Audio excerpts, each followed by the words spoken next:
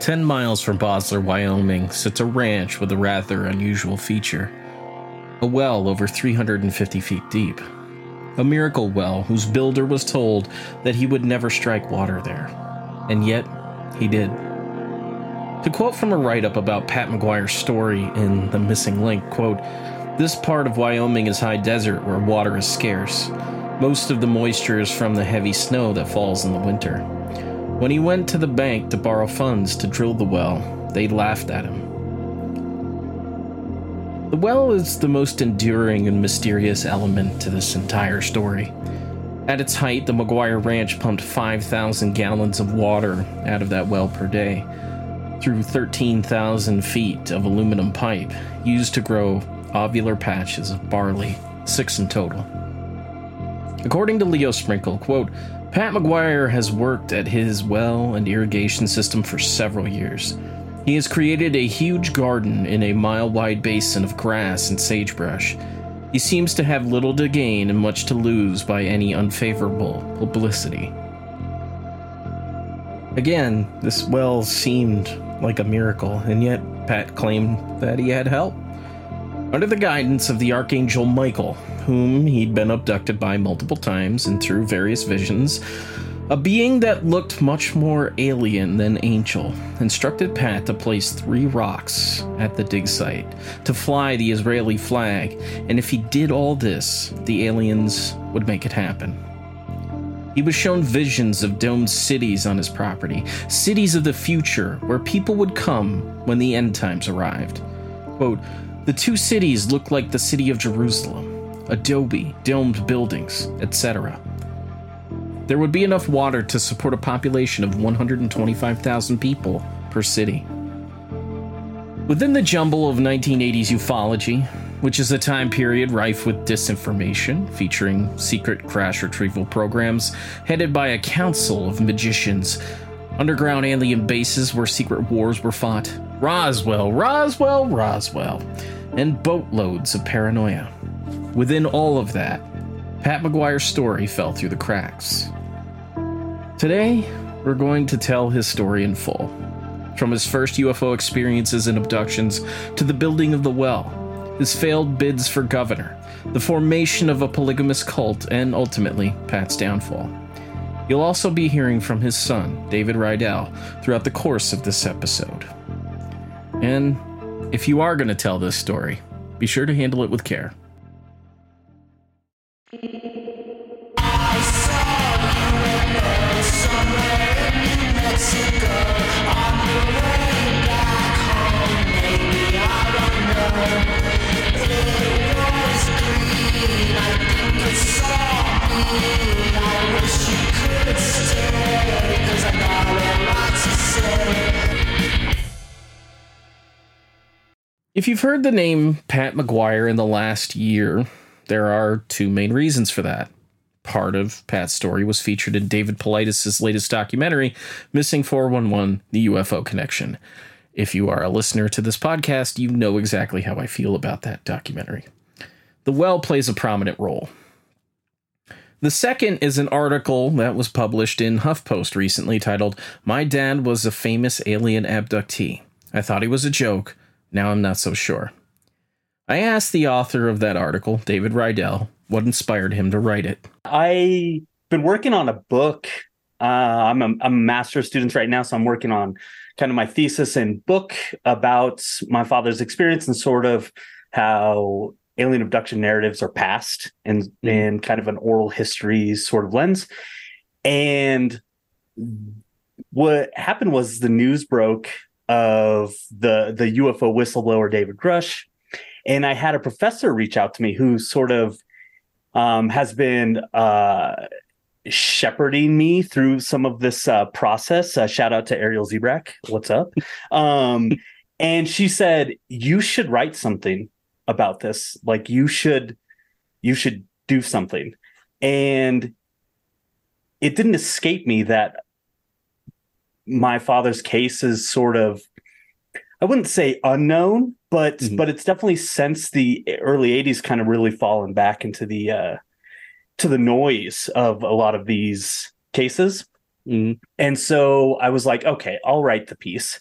No, and I knew full well that once something told me that once I wrote this, then it was going to have this sort of like snowball effect that people are going to be like, especially locally, and bringing back all of this old, like all of the old stories, all the old people, people texting me and all this stuff. So I knew that when that was going to go down like that when I was going to write and publish this piece, that it was going to sort of open this box a little bit.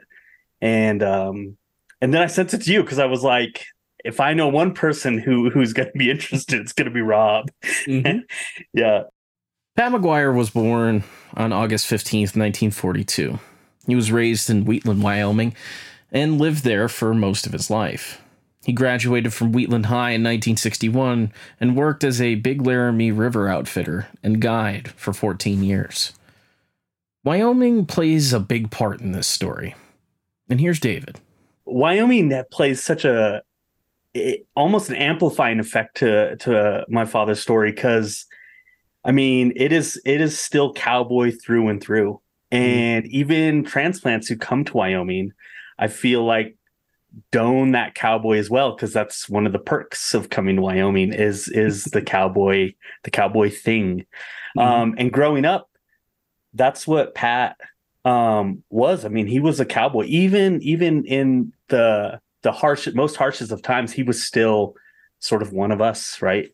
And it's funny how that's kind of it's a double-edged sword for a lot of the people that like live here. Is sort of the environment requires you to be this tough, do it yourself, maybe a little cowboy bootstrap, right? A little bit. Mm-hmm.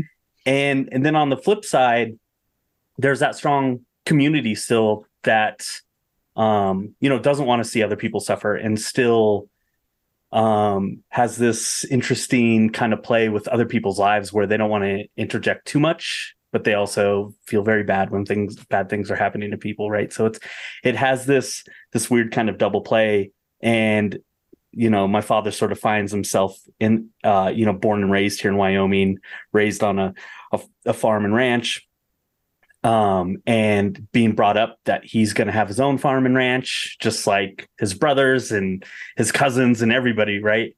Mm-hmm. And that's almost like on autopilot until it's not, right? Yeah. Just reading about reading about Wyoming was like, it was a very, I could relate, but it was just something definitely out of my depth where it's like, okay, yeah, this is an alien world to me, man. This is alien that's the aliens themselves. Yeah, I had someone say that. They said, if aliens are going to show up anywhere, I've driven through Wyoming, that's where they're going to show up. Yeah, because it definitely has that vibe to it a little bit, especially when you start getting, I mean, Wyoming's filled with nothing for the most part, but especially when you start really getting out into the middle of nowhere, it starts really having that vibe. Yeah, no, I like, I could picture it in my head, and it's like, yeah, and then it's like seeing, some of the pictures of the ranch and all that stuff. It's like, oh wow, this really does feel like the middle of nowhere. Yeah, yeah. And that's how it was. I mean, I grew up in Bosler, which is 10 miles from Pat's Ranch. And it in Bosler is 20-ish miles from Laramie, which is a population of 30,000. So we're sort of out there in the middle of nowhere either. And the wind and the weather and the winter can really just have that isolating effect. And it's almost cliche at this point to be like, of course, a farmer is going to be visited, right? Like it's the independence of everything, right? It's the farmer but I mean, that isolation is real. And those crystal clear nights out in Wyoming with zero light pollution lend to interesting things happening in those skies for sure. By all accounts, Pat was a normal guy, except for one thing. He would have intense bouts of deja vu, visions so powerful that they made him question whether he was seeing future moments. One such incident occurred in 1968. There was a moment when Robert Kennedy was getting into a car. He and Pat locked eyes, and a profound sense overcame him. He, quote, sensed tragedy in his life, end quote. As Jacques Vallée notes in his book, Dimensions, a casebook of alien contact, similar statements were made by Fernando Sesma that same year. Sesma was a Spanish clerk who claimed contact with extraterrestrials going back to 1954. Quote, "The inhabitants of planet Wolf 424 are among us in human form and with false identities. They are far superior to us and very peace-loving. I am in permanent contact with them. They either write to me or call me. We have meetings." End quote. This two-way communication was sparked by an incident where, according to Sesma, a saucer threw a stone into the university gardens in Madrid. This stone was covered with all sorts of hieroglyphics, and thus communication was established. Think of this as like the sending stones in Dungeons and Dragons. Same thing. According to journalist Armando Puente, Sesma warned him that Robert Kennedy would be assassinated 3 months before his death. He also predicted a flap of UFO sightings over Argentinian skies. And Sesma was right. In episode 150, we covered the night visitor case. You know, the one in which Maria Elodia Pretzel witnessed a strange figure in David Bowie cosplay enter her family's hotel and make her fall over a couple of times. You remember that one? Well, in that episode, there was a big flap of UFO activity in South America, particularly Argentina, Brazil, and Chile. But it didn't just include UFOs. It included sightings of human-looking figures that were radiant and very, very human-looking. In 1971, Pat would try to get to the bottom of these visions. In October of that year, his brother fell off of a horse and hit his head.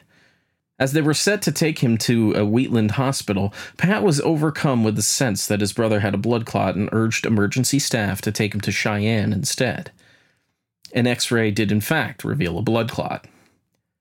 This led him to consult a book about saints for some reason to, answer the question of why he was having these visions. And it was shortly after reading this book that the first ideas for the well started to come into his mind. He was told time and again that it would never happen. Everything would change on October 7th, 1973. On that day, Pat, his brothers-in-law Dan, Jim, and sister-in-law Dorothy set out for a week-long hunting trip. They left early that morning, the purple haze of the sun casting its light on the nearby mountains. The fog looked eerie through the first drops of daylight. It was a 300-mile journey across Wyoming to the Tetons. Pat and Dan jumped out of their trucks and trekked up the mountain, stumbling upon last year's fire pit. Soon after, Jim and Dorothy arrived. Despite the thick gray clouds indicating that a storm was coming, all four of them ventured out to hunt. Pat and Jim hugged the pass which snaked along the mountains, bracing themselves on the trees. The forest had grown oddly silent, and the two men noticed. Snow began to fall. It was wet and clung to their clothes. Intermittent flashes struck through the falling flakes. The sky swirled above them. A round patch of orange light shone through the gray clouds above. Was it the sun? No, it couldn't be. The sun was setting on the western horizon. Just what was this orange light? Another crack of lightning, and the men both looked up. Pat could feel the sensation of being pulled upward, his soul trying to leave his body. Jim just stood there, frozen, looking toward the horizon, and then there was nothing. In the next moment, Jim was walking through a heavy accumulation of snow. Over a foot of snow had fallen. Hell, it was nearly 2 feet, and it was still coming down hard. The sky above continued to glow an eerie orange. The two of them were lost, and they bickered back and forth about the way back to camp. The sky grew darker with the onset of night, and yet the lightning still guided them. From a vantage point, they were able to see a lake, Lake Dora, which was 9 miles away from where they had previously been. 3 shots pierced the darkness, and in response, Pat fired 3 of his own. 3 more faint shots came through the storm, and the men moved in the direction. Before long, dim headlights were visible, and the 2 men ran to the truck to find Dan and Dorothy in the cab. Time was indeed missing. That same year, he bought the farm. What would come to be known as the McGuire Ranch was 10 miles east of an old railroad town called Bosler, and it consisted of 12,000 acres. The compulsion to dig the well came with it.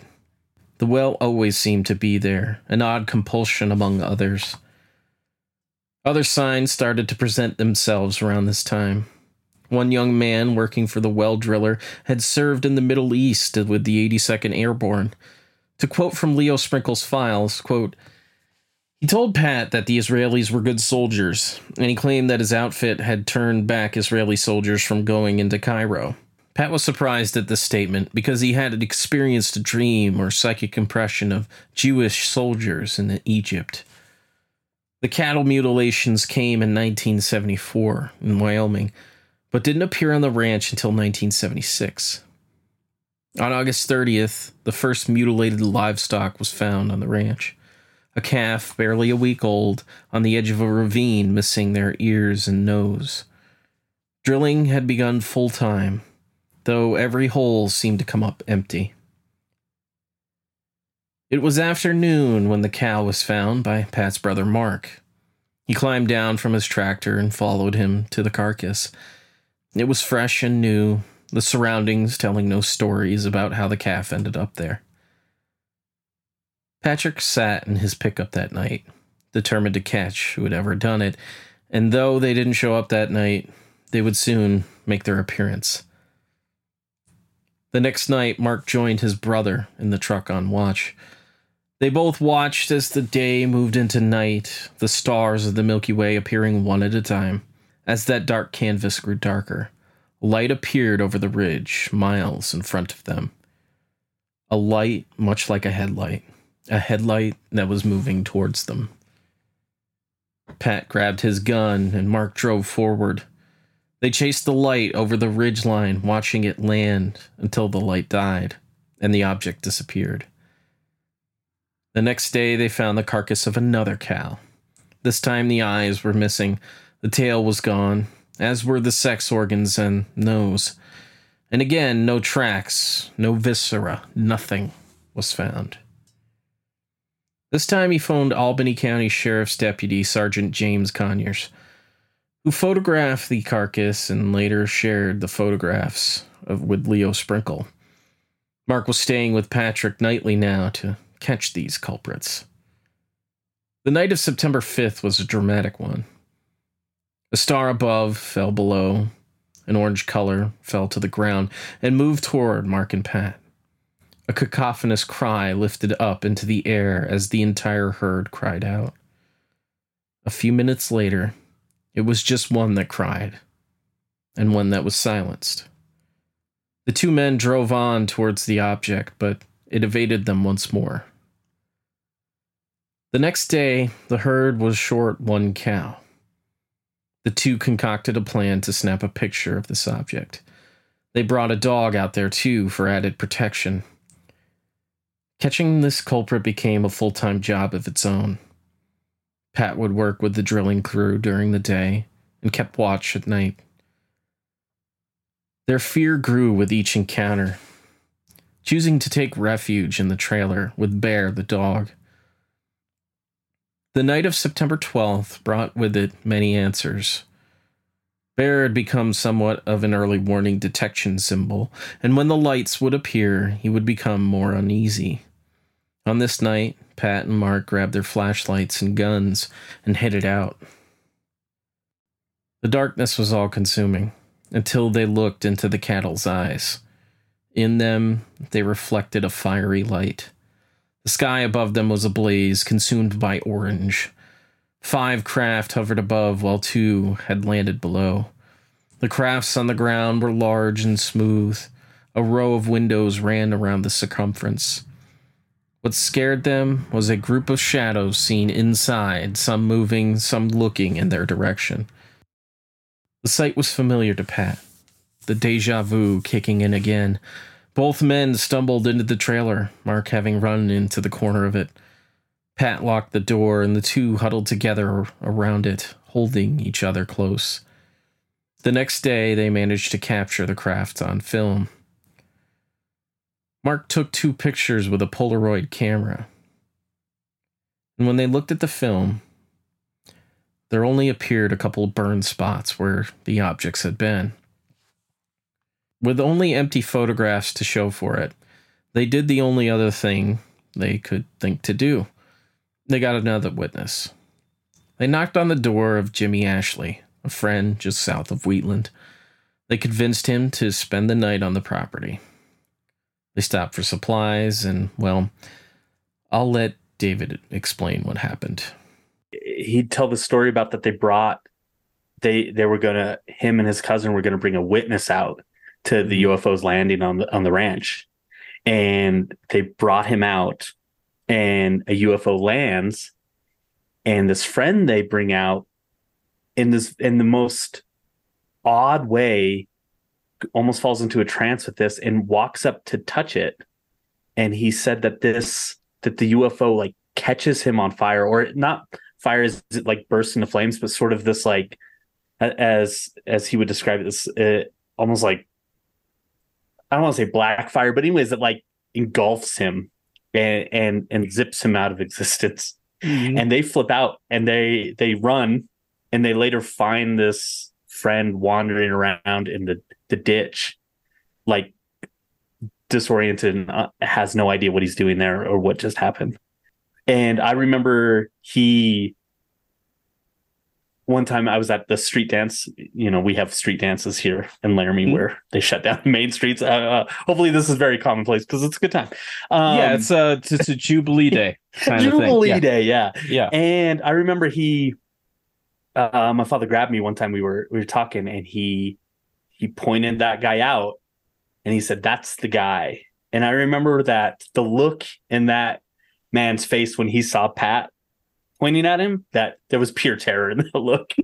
And I remember it, like at the time I was just like, this is what is happening right now. But now that looking back, it's like, these are such odd interactions. And it was an odd reaction that this man had to my father, like pointing at him and recognizing him, that he sort of escapes as quickly as he can. And, you know, I do want to say, like, Pat he never drank, he never did drugs, and he never had, his temperament was such that he never had outbursts of any sort of strong emotion. If he had any strong emotional reaction, it was laughter. When he was like interacting, he was very, very happy to interact with people. And so I think it bears saying that sort of the cliche of the Independence Day farmer drunk and experiencing these alien abductions was certainly not his story. He never once in his life ever touched alcohol or drugs, and even till the very end, he was very even keel, and it would be hard to interacting with him that you would sense that anything was emotionally wrong. There was never any sign at all that, like, aside from you know, after. Yeah, that's correct. Yeah, the sort of the outward thing, like I feel like people approach homeless people with already a certain sort of expectation. And so maybe something that's normal for one person looks sort of exaggerated with the homeless person. Besides those things, we through all the times of me interacting with him from a child to growing up, is the things he said were spoken to us in a very even keel, like, you know, not some of the stuff you would expect from someone who's mentally ill. I would just say that. The experience affected Mark so much that he was arrested and almost committed to a mental hospital for getting drunk and going on and on about these aliens.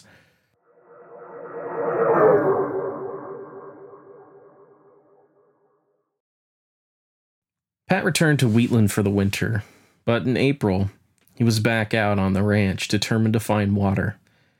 He hired a local driller, Rick Henderson. Rick worked under the promise that water would be found within 10 days. The days passed, and the men were running out of luck. That is, until Pat had a moment of deja vu. Having visions of a map that he had seen before, he instructed Rick to drill where the Laramie Mountains met the basin. The driller expressed his skepticism, but he drilled. He initially drilled 275 feet down, and when water failed to materialize, he was prepared to call it quits for the day, but Pat insisted. They drilled down to 350 feet, and when the water failed to come, they did quit for the day. That night, Pat and Rick were huddled in the trailer. The wind blew hard against the structure. As the two were talking, that eerie silence that Pat knew well fell upon them. Someone was outside the trailer. The familiar crunch of foot in snow could be heard running around the trailer. The direction of the footsteps kept changing. A heavy boom hit the walls. Rick Henderson was terrified. He stumbled for safety in the trailer as another boom hit the wall, and then a third. Then the water came. From the empty well, water rose. I think if it weren't for that well, I've always had this decision that if it weren't for that well, my father's story sort of fades, as it's like maybe a lot of stories do in this situation. But that well is so strange, and to this day, so coveted by the people who own it and and are using it, that it sort of grants second life to the story and makes it very, very strong, as it turned out. For the audience, who owns the well now? Yeah, so currently the University of Wyoming owns the land and the well. And the University of Wyoming was the employer of Leo Sprinkle at the time. The university uses it for experimental farming and ranching. A ton of research is being done on that land right now. I've been out there several times since then. The water well's still in operation. They're still there, using it, obviously. In October of 1976, Pat would file a report with the Aerial Phenomena Research Organization, or APRO. UFOs were as regular as water over the ranch. Pat and his wife watched a huge object, size of a football field, hovering for 2 hours between 3 and 5 a.m. In the spring of 1977, sprinklers were installed by a crew of workers. Pat had informed them of all the strange stuff that had been going on at the ranch, and most of them dismissed his words entirely. At around 3 that afternoon, a fireball flew over the crew, and they became terrified. The object stayed in the area for 25 minutes, as if it were overseeing the project, before it traveled away quickly to the north. As if it were confirmation, Pat heard mysterious footsteps approach the trailer at around the same time. In May of 1978, Pat and 5 co-workers witnessed a strange craft land on a small ridge nearby as they were laying irrigation pipe. The object stayed for a short period of time before lifting up and disappearing into the sky. The sprinklers became of interest to the UFOs. Often they would land next to them, causing outages. On September 25th, 1977, Pat was having a rough day with the damn sprinklers, kind of like Ed Walters with his pool pump. They would only run for about 15 minutes at a time, and sometimes even less than that. That night, he set the sprinklers and went to bed. He woke at 3 in the morning, unable to move. He could sense someone in a chair nearby, and he could hear voices. Alone in the trailer, all he could do was just scream, and he did so for 10 minutes before regaining his mobility. When he was finally free, he found that the sprinklers were working just fine, and he could also hear a chair moving.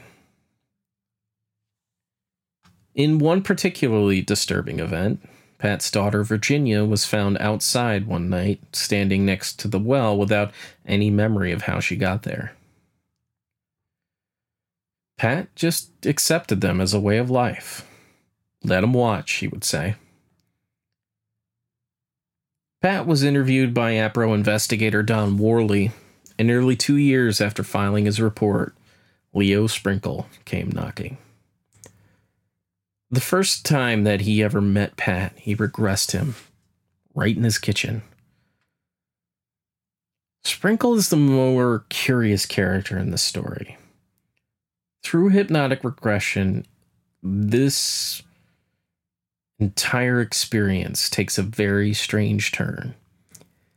Because it was through hypnosis that Pat learned that he had been guided by the Archangel Michael. Mind you, this Archangel Michael looked very much alien.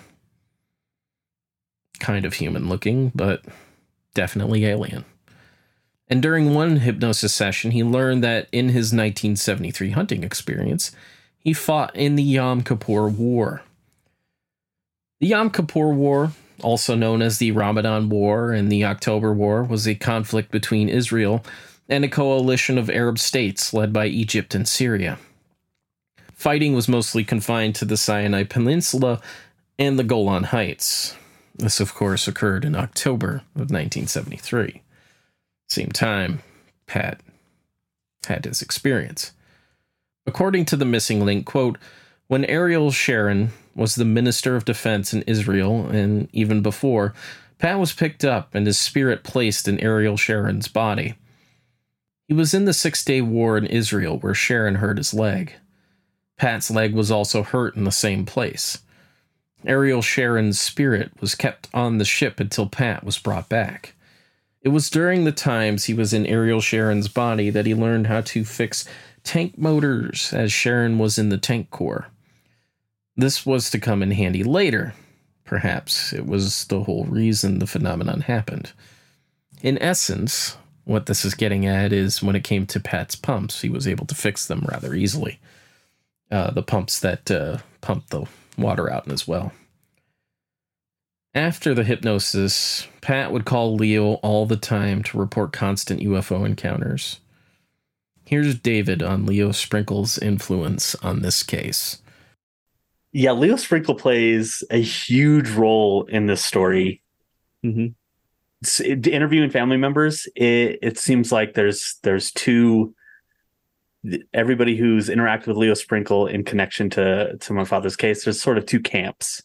Camp one is that Leo Sprinkle is an incredibly affable, compassionate person who didn't charge Pat anything for any of the therapy he gave him. And even when things got really tough with my father, and Leo Sprinkle still talked to him, still engaged with him, which is more than I can say for myself at certain times in my father's life when things got really, really rough. And I'm quite honest about that. I feel like with the article, I was trying to be very honest and how I engaged with my father at certain times in his life and my life. So at certain times I refused to engage with him. Leo Sprinkle always did, and always took his phone calls and seemed to always have time for Pat. And it seemed like he did that with a lot of UFO abductees. Then there's the other camp, who is very much convinced that he played no small part in the destruction of my father's life, in the fact that his land was taken from him, and the fact that the university now then owns that land, who Leo Sprinkle worked for, and that he stuck around to ensure that the situation remained the same. Those are the two camps in my family. And in all honesty, as I go through my research, it's hard to always put myself on one side of those camps. What I can say is that it appears through my research and interviews that the situation with the UFOs on the ranch was very grounded. Not pun included, whatever, right? And right, yeah, is that he was seeing UFOs, and UFOs were landing, and there was people who were seeing these with him. And then there is the time after Leo Sprinkle where this turns into prophecy and God and the end of the world. And that's not to say, I will say that my father, from some reports, had incredible, striking moments of deja vu growing up and through his life, where he would say that in these moments of almost like disorientation like seeing the world in, and not describing it as like the future, not like he's seeing the future, but that, you know, in those feelings of deja vu where it feels like the future and the now are so familiar that you could swear that it's come before. That his were times that by 10. This is how he described these moments of like crazy deja vu. But then those moments definitely multiplied even further than that after hypnosis. I know you have your thoughts on hypnosis, so I'd love to hear them. But through some of the research I've done, is it feels like hypnotic regression is not 100% understood on how it engages with someone's psyche, and that there could be like epigenetic, you know, precursors or some aspects that, you know, maybe you open up these things when you're going back in someone's psyche, like that kind of tickling around in someone's past. And that might have just opened up the Pandora's box. And maybe Leo Sprinkle didn't know, and he was just working on the best evidence at the time. And hypnotic regression was very popular with UFO abductees at the time. And maybe he's just going along with that ride to some extent. He's a psychologist, you know, a trained psychologist. He does this a lot. But, you know, if I'm to, you know, flex my conspiracy muscle for a minute, it could be what the other camp of my parents or my family says, where there's some very strange interactions going on with the institution and Leo Sprinkle and my father. Yeah, there's definitely that conspiratorial side, but like I tend to wonder, did Leo Sprinkle ever recommend, hey, you need to get into some counseling, or you need to get into, because I know he, you know, did see psychologists that gave him kind of a clean bill of health through the University of Wyoming, when Leo Sprinkle was early on in the phase of working with him. But it's like, did he ever do the ethical thing and say, hey, get your ass into therapy, you need it? Yeah. I never found evidence of Leo Sprinkle sort of directing that. I found evidence of my father going to different counselors later on in his life. I would say that from my judgment, then this is sort of just speculating, is that Leo Sprinkle probably would say that he didn't do anything wrong. Looking back, at least I didn't get that from, you know, a lot of the things that I read and went through, is that it wasn't like he came to a point where he thought hypnotic regression was a bad thing and he shouldn't have been doing that to people. And I don't want to cast that gavel either, because I will say, you know, I'm no psychologist. I don't understand it. He certainly understood it more than I do. I mean, he practiced it for decades, right? So I have to imagine that he had a better grip with it than even I could level. But it's hard, and I think you could maybe agree, it's hard to look at my father's case and not see the right turn that this sort of takes post Leo Sprinkle. And maybe my father was really happy about that. I don't know. That I know some alien abductees at least feel very freed after their hypnotic regression, because they can finally recount what happens to them. And maybe that's the therapy that they need to sort of digest what happened to them, even if it, you know, is sort of laced with inaccuracies, depending on how you want to gauge those inaccuracies. So in the book, you call them specifically. You don't call them aliens, you call them. I'm curious, have you ever had any kind of strange experiences of your own? Yeah, a running theme through the book is, I mean, it is difficult. It's very difficult for me to handle as I'm going through and researching my father's stories, and I'm seeing all of this stuff that is the same, a lot of the same things that I went through. To give you a direct example, I mean, literally last week, I woke up screaming because I'm screaming to my wife that there are children running around my room. I know that the scientific community calls these hypnagogic or hypnagogic, I can't remember which one, hallucinations. But I mean, I will tell you 100%, I sleep with the light on because those experiences are difficult. And I know my father talked about this quite a bit, is seeing them waiting for him in the room, hearing them in the other room. And I know that's all wrapped up in sleep paralysis and a lot of our scientific understanding for those things. But it feels, this is one thing through all my research, is for someone like Richard McNally, the famous Harvard researcher, for them to be like, oh, this is sleep paralysis. Here, take some valerian root and get some exercise. It feels, the feeling of that stuff is so much more visceral than what they sort of try to band-aid over that. Working backwards now, growing up, this is going to sound strange, we saw the stars move almost like he asked them to do so. That sounds insane. I know that sounds insane. And out in Basler, I described this to some degrees. I can't sit here and say 100%, just like a lot of UFO experiences. I can't say 100% that is an extraterrestrial vehicle flying around this abandoned land of Wyoming. But I can say that very strange occurrences happened out there in Wyoming. And there are many people within my family and outside of my family that experienced very similar things. And I won't sit here and say that 100% I know that my father abduction went down just how he says it went down. I can't say that for sure, but I can say 100% for sure that the things that other people say were happening, the stars, moving and coming to his ranch, it's a lot of that stuff 100% did happen. And sometimes it happened without him there, and sometimes it happened with him there, which probably led to the intense belief my mother's had, and that I had when I was young, that the end of the world was coming. So, yeah. Pat was also hypnotized for Linda Moulton Howe's documentary, A Strange Harvest. Northwest of Laramie, Wyoming, lives a rancher farmer named Pat McGuire. His father and grandfather were Wyoming ranchers. He settled down here in 1972 with his wife and 8 children. In September 1976, on a ridge about 2 miles from his trailer house, Mr. McGuire, his brother, and his cousin Mark Murphy found 2 mutilated cows.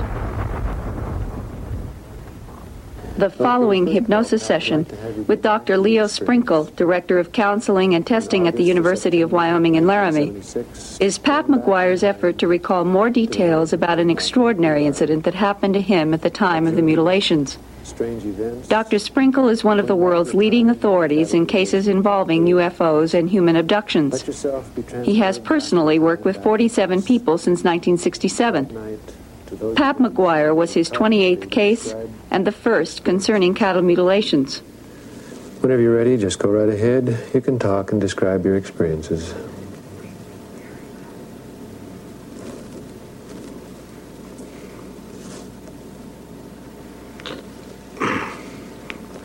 It's Sunday. It was me and Mark's was driving around checking the cows.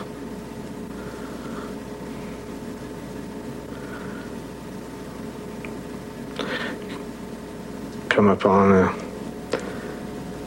the cow that was dead. They cut the nose off, tongue was out, and the sex organs were gone. Well, I said, one brother said it must have been from a sex cult from the university out here messing around. I says, probably was. I says, we'll catch him yet. Okay, Pat, you're doing fine. I'd like to have you now turn your attention to the evening that you and Mark were looking at that craft. You were looking through the scope. I says, Mark, I said, let's get the hell out of here. I said, that star's coming. I says, either that or my eyes are bad. He says, it's coming. It changed from a pure white to an orange. I said, Mark, son of it picking up a cow. I says, you hear that cow? Hell, she's bawling. And it seems to be hovering there over the ridge. Right, hovering, picking up the cow. And can you see the cow? No. But you can hear the cow? Right, terrible. Terrible bawling? It's terrible. Worse than I ever heard a cow. Mm-hmm. And I've heard a few. Mm-hmm. Okay, then what happened? All of a sudden, like they threw a valve or a switch. Everything stopped. The craft is still there. The cows wasn't no ball. No sound from the cattle? No, it's like they threw a switch. Weird. Back of my neck, hair on the back of my neck was straight up. The next day, you said you drove over there? Right. Mm-hmm. What do you find when you drive over? Oh, we didn't go over there till 10 o'clock in the morning. Mm-hmm. We waited till it was damn good daylight. Mm-hmm. Well, we weren't taking a chance. Yeah. Mm-hmm. We went and looked all over, along the side of the hill. All we found was there was another cow in 2 miles, just a lone calf, bawling for its mom. I said they took her. We never found her. Never did find her. I've drawn a picture of the spacecraft what I seen that night, and the ridge was 300 feet, and the tip stuck above the ridge, and that'd give you a size of a football field. And as it proceeded from the down from the sky, it was a pure white with, of course, the flashing red and yellow and blue lights. And then it turned to a fluorescent orange, the whole ship did. And it stays this color, and of course it'll glow the whole area up right around where the cow was. The area was deep red, and that's where you could hear that cow beller. I've never felt like Leo Sprinkle was a neutral figure in Pat's story. In doing this series on UFO disinformation, it has forced me to question his character more and more. Here's a quote from him in a local Wyoming paper about Pat. Quote, "I believe that the craft appearing over Pat McGuire's farm could be the goodwill ambassadors of an alien civilization," said Dr. Leo Sprinkle, a UFO expert and parapsychologist with the University of Wyoming. The area around the farm may become the showcase for an overall get-acquainted program which will lead to full-scale landings over the next 10 years or so. End quote. As you can see, the man was just a straight-up true fucking believer. It can't be overlooked that the Yom Kippur War, the Star People, as Pat referred to them during hypnosis, and Michael the Archangel, none of this was part of the story until Leo Sprinkle showed up. I will keep emphasizing that. At a certain point, would Pat's story have gone the way that it did had he not showed up? That's tough to say, but we haven't fully told that story yet, so let's keep going on. Pat's story drew headlines from all over Wyoming. He was featured in a television segment by California journalist John Major. The National Enquirer wrote a piece titled "Farmer: Aliens Use My Ranch as Their Landing Place." But the biggest draw came from an appearance on NBC's That's Incredible, where he was placed under hypnosis by Leo Sprinkle live on air. If anyone has a copy of that footage, David has been searching for quite a while to find it. If you could email him, it would be much appreciated. His email is dreidel12@gmail.com. That's spelled DRIEDEL 12@gmail.com. Now, Pat grew barley. He was planting crops practically 24/7 and had planned on selling to the Coors Company. Unfortunately, his crops failed to pass a quality inspection, and he was forced to give up the farm as he wasn't able to make his interest payments. Now, according to some family lore, as it has been handed down to me by David, Pat wrote some bad checks, and there is a conspiracy tied into this. He supposedly had some money that he borrowed from the bank in his account, and according to some, this money had been tampered with. There were other reports that tell of mysterious figures showing up at the ranch and tampering with some of the equipment. He supposedly got the license plate of one car that contained two men that were driving away from the McGuire Ranch. When they ran the plates, they were registered to an elderly woman in Colorado. Pat ultimately lost the ranch in late 1982 while he was running for governor of the state. That wasn't the end of the story, though. A cult would ultimately form up from Pat's beliefs. Here's David on what it was like growing up in that cult and also the beliefs of that cult.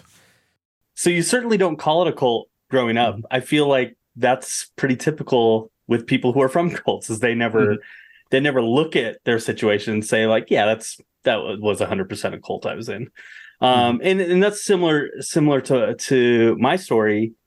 Is growing up, first, to get it out of the way, I did grow up in a polygamous sister wives situation in the middle of nowhere, Wyoming.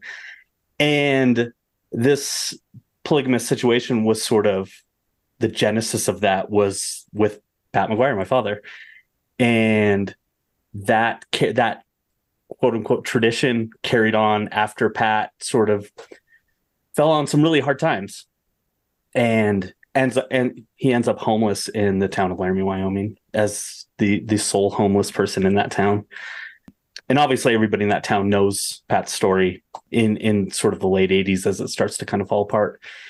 Meanwhile, I was born in 1986, and we're living in Basler, which is an old railroad town that's more or less abandoned at this point. The population was truly just our family. And I have 8 brothers and sisters / cousins, if you will. And we're sort of raised with knowing that 10 miles east of Basler, that when the end of the world comes, that's where we need to be. That Pat's well that he dug miraculously is going to sort of nourish the last of humanity through the end times, through like a climate catastrophe. And we are sort of sticking around for it. And at times it's interesting because sort of that, more or less, that goal wasn't always stated so clearly. As is often the case, the chaos and sort of abuse and alcohol and all of these things sort of muddle the message. But more or less, we remained out in Basler by some weird confluence of fate and Pat and aliens and all of it mixed together to make sure that we were ready when it came. And some of that drifts away as we get older, and not maybe not purposefully by my mother's and stepfather and everything, but I think it sort of wilts as time goes on. That ceases to be the focus so much. My mother doesn't live out in Basler anymore, but my sort of aunt mother does, and my stepfather does still. And so we all pretty much live within the area, though, still, my 8 brothers, sisters, and cousins. Reading about it, it felt very small. It felt very cramped. It felt like it felt like the most rural isolation that I've, kind of like really read about. Because like I looked it up, I just did like a Google search on Basler, and I was like, oh, that's really like nothing on the map. It's like barely, this is barely anything there. I'm curious because, and I don't know how to put this like in any in a kind way, but the story with you is that your parents moved out to Basler after you were born. Is that correct? Yeah. What sort of ends up happening is when I'm born, if people will probably notice, I don't have Pat's last name. And that was sort of by design. Pat seemed to at some point in time become more or less convinced that I was kind of what the community calls an hybrid, and that his last name could not be tied to me. Otherwise, authorities would find out. And a year after I'm born, my mother sort of gets cast out. The polygamous cult kind of falls apart in its original conception. And I really have trouble explaining this. My mom's living in Laramie. Pat's living in Laramie. My aunt's living in Laramie, and the sister wife cult in Laramie. Pat's already lost the ranch at this point in time, and he's fighting to get it back, and running for governor at the same time. And she sort of gets cast out. It falls apart, as many would guess, and it's the strangest. I really have trouble explaining how this works. My mother and I are living in a trailer that doesn't have heat, and just has electricity. And it's the worst imaginable situation you can think of for a single mom. And she even has trouble explaining how this happens. She hates it for like a moment living in this trailer, and she goes and gets an apartment. And she happens to meet the one person who's still living in Basler. She moves out of this apartment.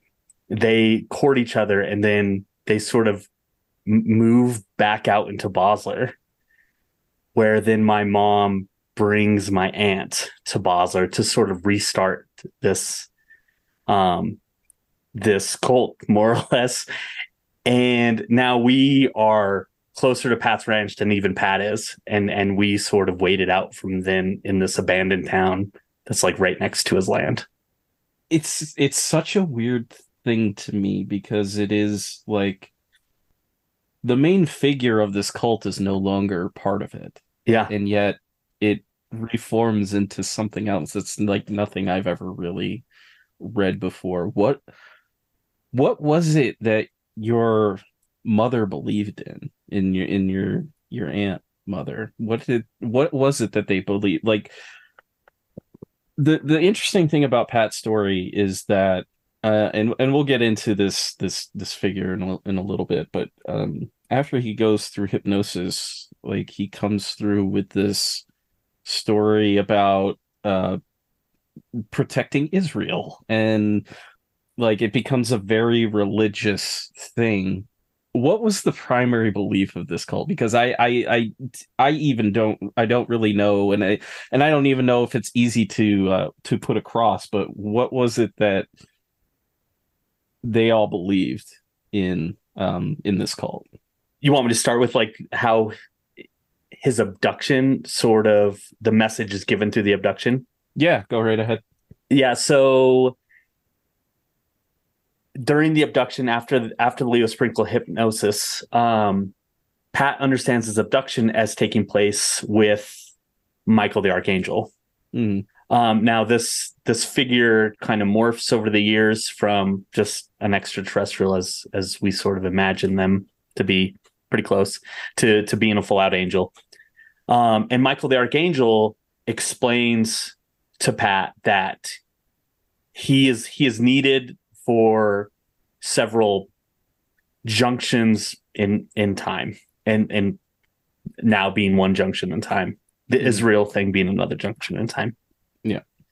And this junction, he needs to purchase land in a certain section of land just next to Basler, and that they will set this land up to be a safe haven during the apocalypse. Pat purchases this land with everybody telling him that it truly is worthless because it's got no water. Wyoming says a high plains desert. It has no water, so he gets it cheap, and everybody calls him crazy because you can't really farm a ranch on a piece of land with no water. He ends up striking the largest artesian well in sort of the region. And he understands this as Michael the Archangel, that they instruct him that they're bringing the water to this land. Then it sort of continues, the prophecy continues, that he's supposed to marry 3 women and have kids with them. and that this sort of sect was supposed to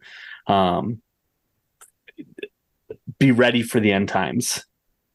And he meets my aunt. She's a college student going to the University of Wyoming. He meets her. She's a waitress at a place where he gets coffee. And she sort of brings my mother from Colorado to come stay with them, where they become convinced of this story from him, this abduction prophecy, and they start having kids. And while they're doing this kid thing, they're handing out flyers. Out as this sort of prophecy moves forward, it becomes very wrapped up in abortion and the politics of the time to some degree. They start, stashing food for the end times in a cave. Pat's battling with the government to get his land back. And my mother and aunt totally buy this 100%. They're sending letters to Reagan warning him of this. They're sending letters to Ted Kennedy. Everything that you would expect of very fundamentalist religious people, that the aliens, Michael the Archangel, have warned what was coming, and that land was very valuable to all of humanity, not just the government. It wasn't until much later that David found out that he was indeed Pat's son. I didn't find out Pat was my father till it was probably about 9 or 10. And at that point in time, I didn't know who my father was. It was a family secret. But I used to go with what I thought were like my cousins at the time. I used to go and hang out with Pat, and I didn't really understand like why I was being included, but we would go to hang out with him for the day, and we would pretty much do what he was doing that day. Sometimes it was very normal stuff, going to a restaurant or going back to an apartment he would have at the time. And then other times it was when he was truly homeless. It was picking cans with him. It was walking miles upon miles upon miles around the town. Mm-hmm. And I truly did not think that was out of the ordinary. I know that's very common for people who report coming from those situations, but I will say that my home existence in Basel was incredibly abusive. Yeah. And escaping Basel was a gift. And so it almost didn't matter what we were doing with Pat. It was a true blessing to be digging through dumpsters. And a lot of times that's how we felt about it. Or I'll speak for myself. That's how I felt about it, is that it was awesome to go hang out with Pat. As I got older into my teens, that wasn't the case. It definitely felt much more like a chore. And I feel like that's probably fairly common, but yeah, I didn't think anything out of the ordinary was happening. And neither did the people around town or the people, my classmates. And small towns are sort of like that. The everybody knows sort of what your business is. So they didn't treat us as if we were doing something out of the ordinary. They also felt like that was very ordinary for the situation. I ended my interview with David with a strange question. One of the things that you wrote is that, quote, to fault anyone is to fault Pat. I do not fault Pat. I fault the phenomenon for somehow dragging us all there. I fault them for what happens to people when they come knocking and reality no longer holds, and new reality must be built in its absence. If you could tell them anything, like right now, if they were listening right now, what would you tell them? I mean, I would tell them to leave me out of it, but because that is how it's always felt to some degree, is that the way Pat described them and their plan, he would talk about their plan all the time. Mm-hmm. And that in his hypnosis sessions, the aliens would tell, or they would tell him about the plan, and that he, doesn't need to know about this part or doesn't need to know about that part. It's funny because I think selfishly, I want to say that they don't understand the consequences of what's happening. and how far those consequences go. But to more to the point of the plan is maybe they do understand the consequences of their actions, and that all of this very, very much is in line with what's supposed to be happening with those actions. It very much borders on this, like, the religious God thing, right? Is to say, like, how dare you, is to only say, like, well, you don't know the plan. Right? Like, or this is part of the plan. This, your suffering is just one part of this, and I'm sorry that you have to suffer, but this is part of the plan. There was one, he used to say this quite a bit, is that the alien at one point told him that you're gonna wish that you were dragged through the streets of Wyoming by a horse and cart, because what you're gonna have to go through is way worse than that. And so it's like that suffering is almost built in. So to some extent is I hate to cop out, but I want to push his story out and sort of compartmentalize this and deal with this to some extent, and then hopefully focus on things that he didn't focus on. Right? He didn't focus on his kids, and his family life.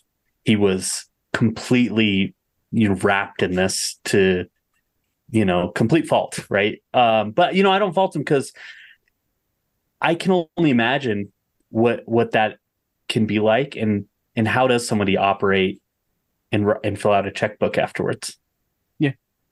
I don't know that you can, so maybe it's but to reiterate, they could leave me out of it if they want to. That'd be great. Yeah, because, like, why in the hell would a bunch of aliens really want to fuck up some dude's life? And you got to think about that at the end of the day. Is like, regardless of what you take away, what anybody takes away from this episode, why Pat? Why this well? Why anything? Why torment a guy for his entire life to watch, like, everything's basically stripped away from him for what? Especially after, if the main thing is like, hey, you've got to build this well, and you've got to maintain this land so that when the end times come, people will have someplace to go, and then you lose that someplace. Why do the aliens care after that? It's a very, it gets down to the idea that, like, it seems like in most alien encounters, when you read about them, they don't know what it's like to be human, so they don't know how to treat people, and and stuff like that. And, like, this story is about how in many ways this phenomenon can ruin people. It can it can really ruin lives, and it has. Like, we've seen it with there's been countless police officers that have lost their jobs because of this stuff. There are people who have lost their livelihoods and stuff like that. So as much as this is a story about one man's interactions with whatever this is, it's also the story of how it seems like it can go too far in certain ways, and, like, really it can almost strip away the humanity of someone in many ways. I'm glad that his story is getting out there, and I'm glad that we can play somewhat of a role in that, because one thing that you said in your book is, like, no podcast has covered that. So how does it feel to have a podcast now cover that? Like, I gotta be honest, I'm sort of thinking, like, it's the Rings thing, that if I can take this tape and I can pass it off to you, that maybe I can go on and live a much more normal life, knock on wood, and somehow put some of this behind me. And, maybe that's part of the plan, and I'm just doing my part, and now it's in everybody else's lap, and I can, watch Seinfeld like everybody else. So yeah. One of the things that you kind of got across in your writing is that, like, part of the reason, like, a lot of the reason that you're doing this is to, like, kind of figure out, who your dad was and all this stuff. And like, I could relate to that because you're like 3 years younger than me. We both lost our dads around the same age. I was 24 when I lost mine. You were what, 23? Yeah. Yeah. If I'm doing the math right. Yeah. My dad, he passed 2 years before yours did. And there were a lot of things that I could relate to. Like, your dad was a little more larger than life than mine was. Mine was very well known in like my town because he was in radio for like 25 years. So, his voice was, well known around town. But, there were I could see a lot of similarities in your dad's story and like my dad's story. And I think it's, good for both of us that we have, come together to do this. So, yeah. The last question that I have for you is that at the end of this episode, at the end of everything, because like it's almost like to tell your dad's story is like, an exorcism in its own way to get it out there, and like especially for the way that it's affected you over your life. It's it's had a great effect on you, like it's not, that's, obvious at this point, but like at the end of all this, how do you want the listeners to perceive your father's story, and what do you want them to take away from it? Yeah, I think if I had any request from anybody interacting with Pat McGuire's story, it would be to maybe not do what I have done in the past and Dave Paulides does, is to sort of take his story and find one theme and then set it aside and say that's the theme of that story.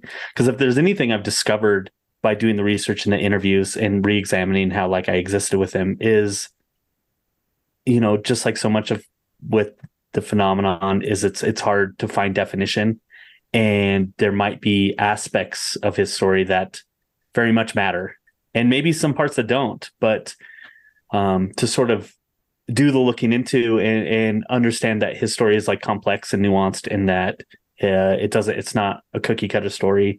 Like some UFO tales try to make these stories into like kind of fit into a box.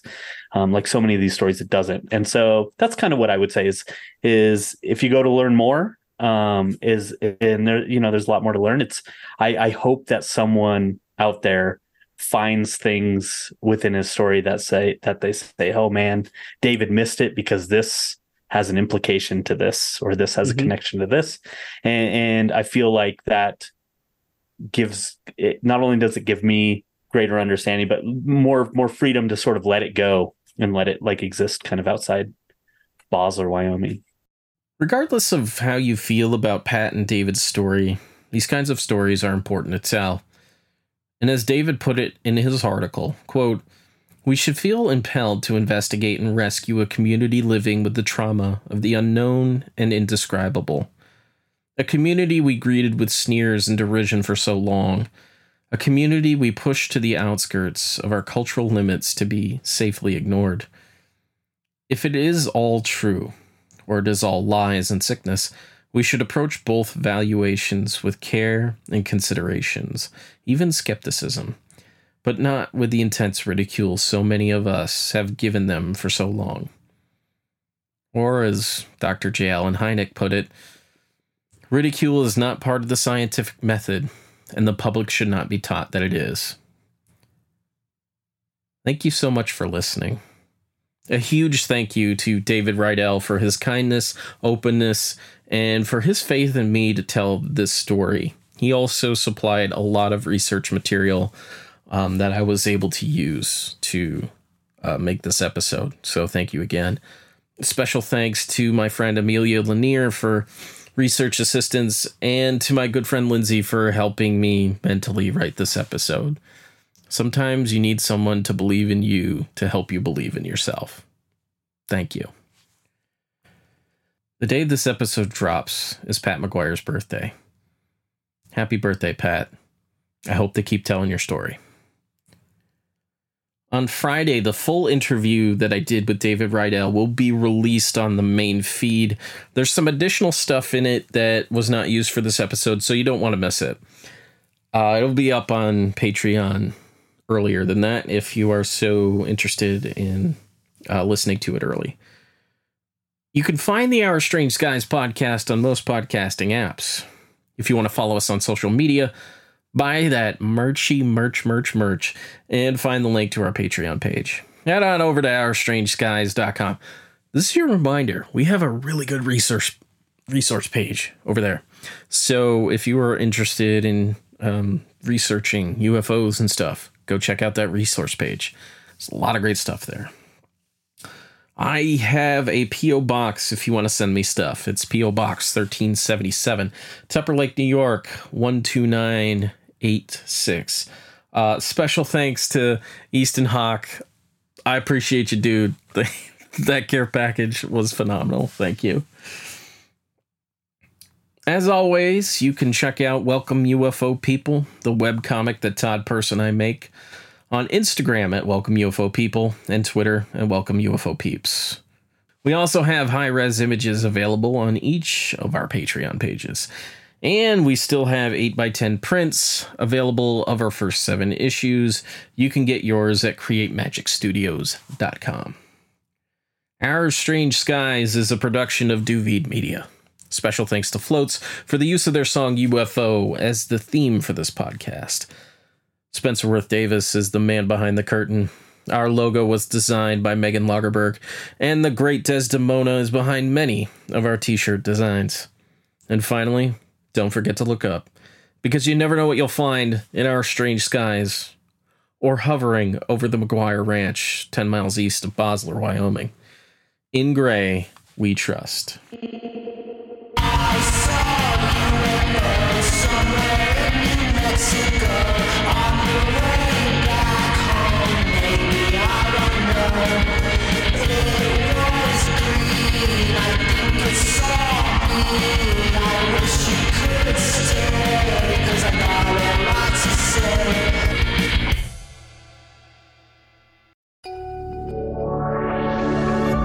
Duvid Media.